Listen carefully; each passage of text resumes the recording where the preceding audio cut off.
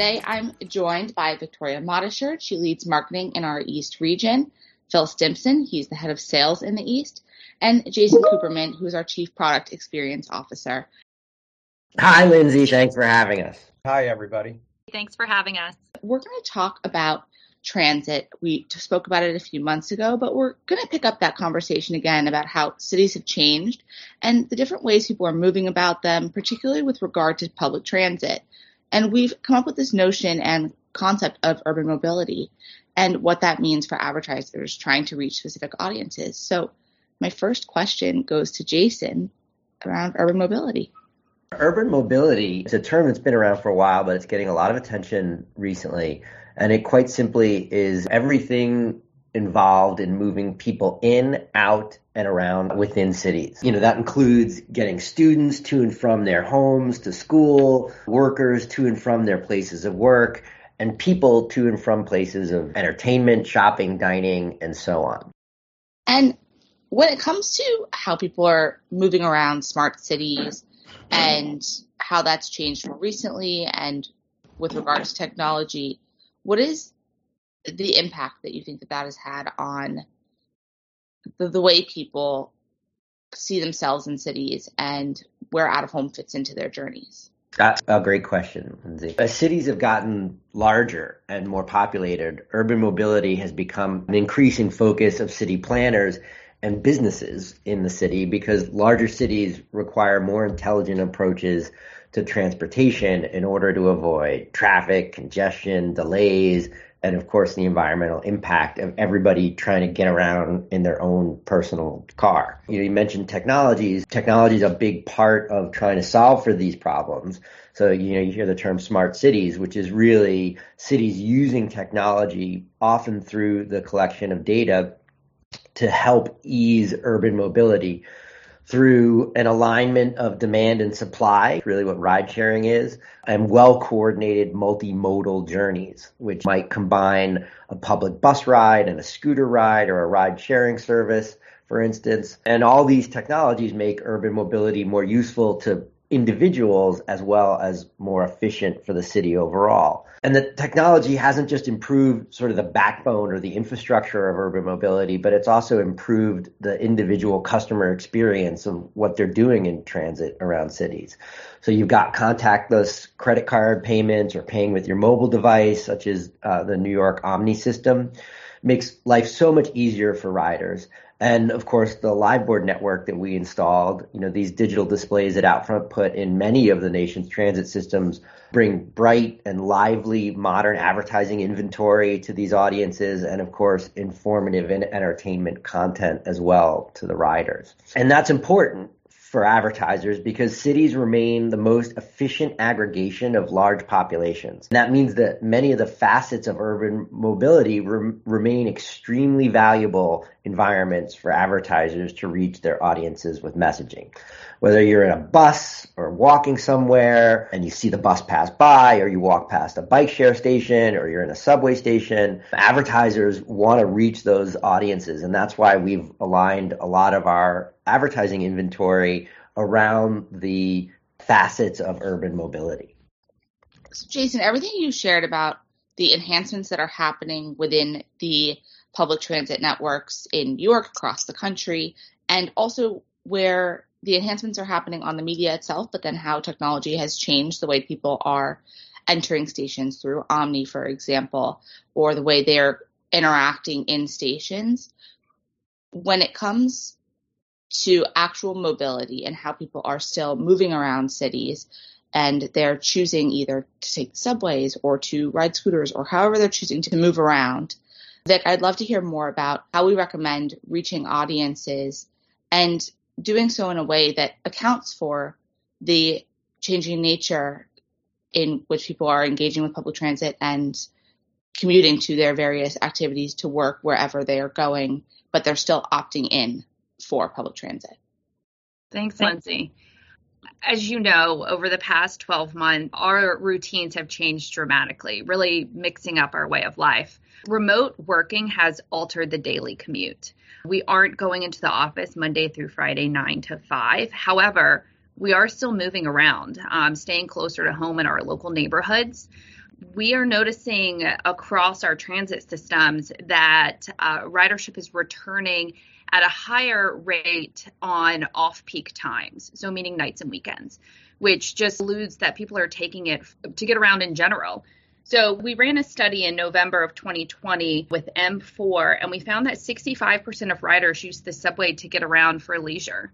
So that's to go to the grocery store, to meet friends, and so forth. That same study also referenced that 50% still say that the subway is the easiest and fastest way to get around town. And there was a great mention from CNBC, one of the reporters in the fall, that said, subway's great, it's still the best way to get around town. So as technology brings all of these new ways of urban mobility into the forefront of our urban environments, the subway is still the heartbeat of the city. It's still the main source of how people get around. So many other elements have come in to support that, to help out that last mile. If you're traveling to an area that the subway is a half mile to a mile past your location destination, you jump on a scooter for that last little bit, but you jump back on the subway for the longer ride. So they're definitely working hand in hand, and our smart cities are really supporting that. And I know that in getting an understanding of how people are moving about cities, why they're choosing different modes of transportation at different points, like you just cited, how did you go about identifying the different patterns of behavior and the types of people riding public transit and why they were making the decisions that they were? So in addition to the study that we ran with M4 in November, we also did some journey mapping and persona development within the New York City area. We were able to connect with 3 unique individuals who really were able to tell us about their daily journey before COVID and then what it looks like today.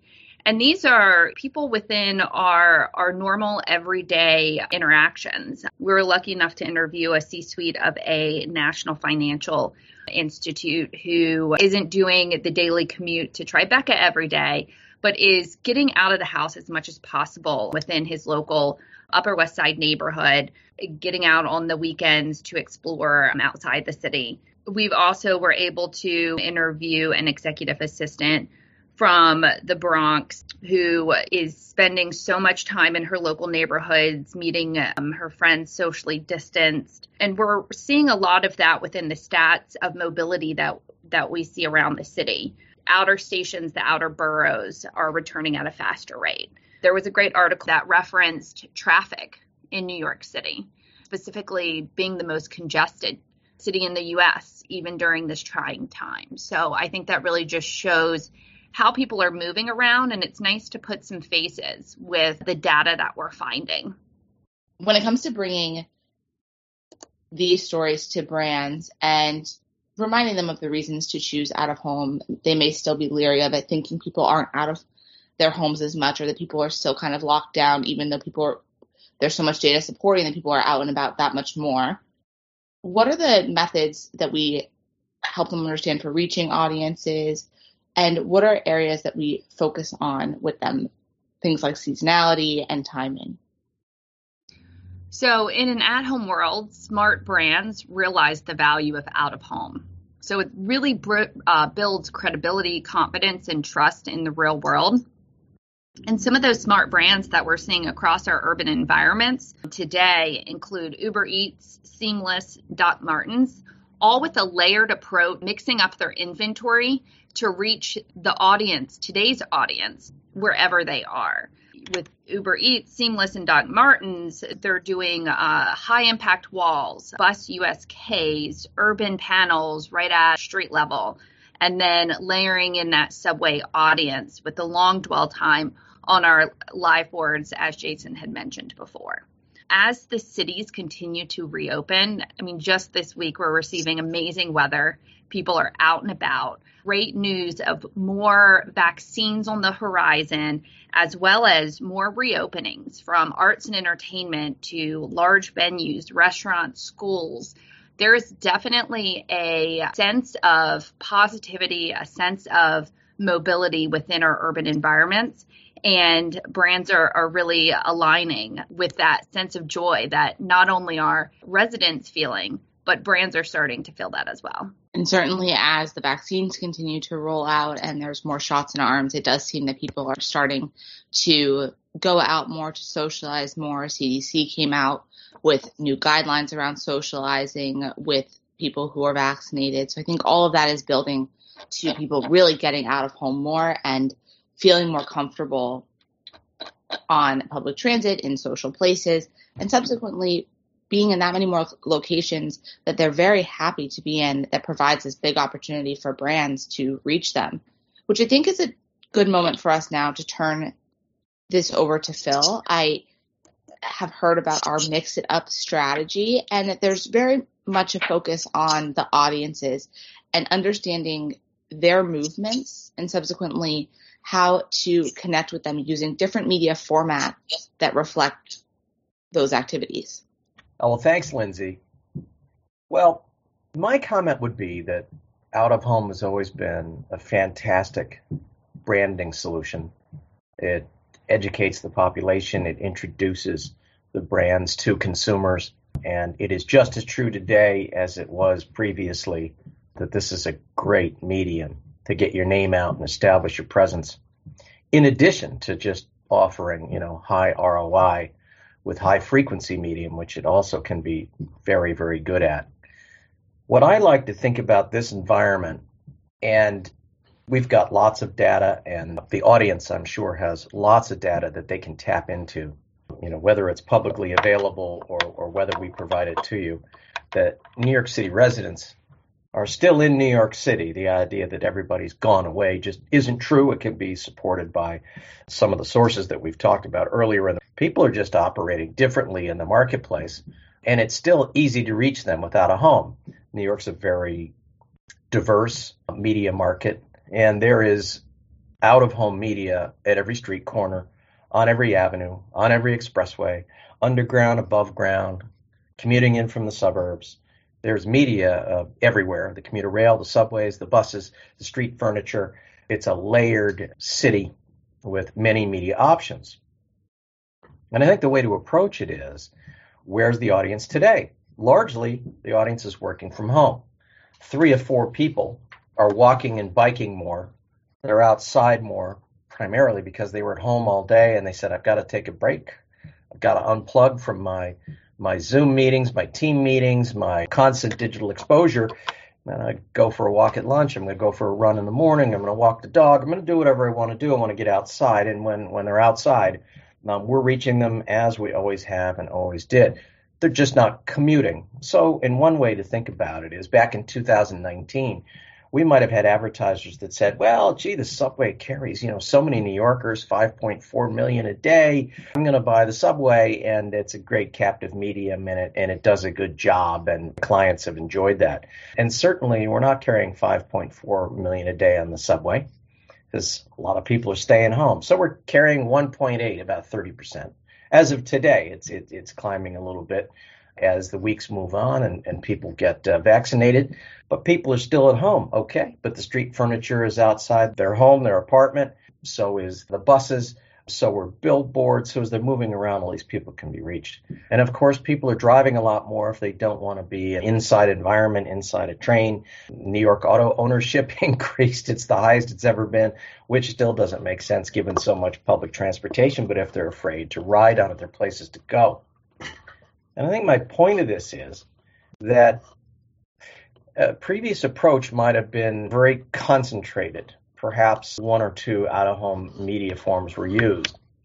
And today's approach probably can and should be more layered, targeting people in their neighborhoods, but not giving up on the commutation. When you still have 1.8 million people riding a subway, that's still more people than fly on airplanes in the United States on a daily basis. It's a lot of people and still a worthwhile audience. So I think the way to think about it is, what's the appropriate media mix one should be using? And I think it comes down to weight. When we think about the reach and the frequency and the weight, there's traditionally delivered effective campaigns where clients say it worked. I want to renew. I'm coming back year after year. These tend to be in the 400 weekly TRPs in that level. And so the mix probably should shift if all of that could be delivered on the subway program over the course of a week and over the course of a campaign that might run 4 weeks or 8 weeks. Maybe the idea is that that's brought down to 100 TRPs a week. And then buses get another 100 TRPs, and billboards get 100 TRPs, and street furniture gets 100 TRPs, and you're back 400 TRPs or whatever millions of impressions that you're formerly generating. And when you've then got the same reach and frequency, you've really pushed people into a way of creating action where products are being purchased or awareness of the brand has reached a significantly elevated level. And that's the way I believe people can effectively buy the marketplace. And that's what advertisers are doing. And Victoria offered a few examples of advertisers that were doing that earlier in the podcast. The other thing to think about is assumptions about people's behavior, should be thought through. For instance, if Subway's at 30% of ridership, that's true, but all the news isn't bad. Because people are still commuting. They're just not commuting 4 to 5 days a week. They're working from home, yet they've decided to go into the office 1 to 2 days a week versus 4 to 5. And this is also surfaced in the M4 study that we did. That people's behavior haven't just, shut down and completely changed. It's just been modified. It's a matter of comfort, of risk. So with that being said, and you've got that kind of activity, the way people are moving, it means that we've formerly had a reach of 30% as an assumption on the subway because ridership was at 30%. So if you had 5.4 million a day and only 30% of the people are riding, your assumption is, well, I'm only reaching 30% of the people that were riding right now. And the answer is, actually, you're reaching 50% of them, just not as frequently. Because the research told us that people were still riding, just like frequency. So let's just call it there's a greater cum of people that are riding. They're just riding less frequency, which also goes towards mixing it up. Frequency is what's always helped out-of-home media. It doesn't have audio. It doesn't have full-motion video in most cases. It's a static sign. So frequency really helps the consumer absorb that message. So if you've got more reach on the subway in its current status compared to the total ridership, but less frequency, you can layer in that frequency in the neighborhoods where people were living with the buses and with the street furniture. So that's a really effective way to mix it up, moving it around and using a layered approach to get to the same result. And it all boils down to buy the right weight, buy the weight that works. There can be an assumption of if one media form isn't working as well because the audience's behavior has changed or can't deliver the same level of audience, is to just drop that portion of the buy off and maintain other portions of the buy that historically have been effective. But by dropping it off and not replacing the weight, you may be reducing the effectiveness of the overall campaign. And Phil, everything you spoke about reaching audiences and how to reshape former media plans to have the same impact that brands are still seeking today was really helpful, and I think good context as people are relooking at their broader media plans and considering out of home. And on our side, it really feels like America is out there and we deliver the audiences wherever they are. It's time to mix it up. So thank you, Phil, Victoria, and Jason for joining. And as always, thank you to everyone for listening. And until next time, over and out.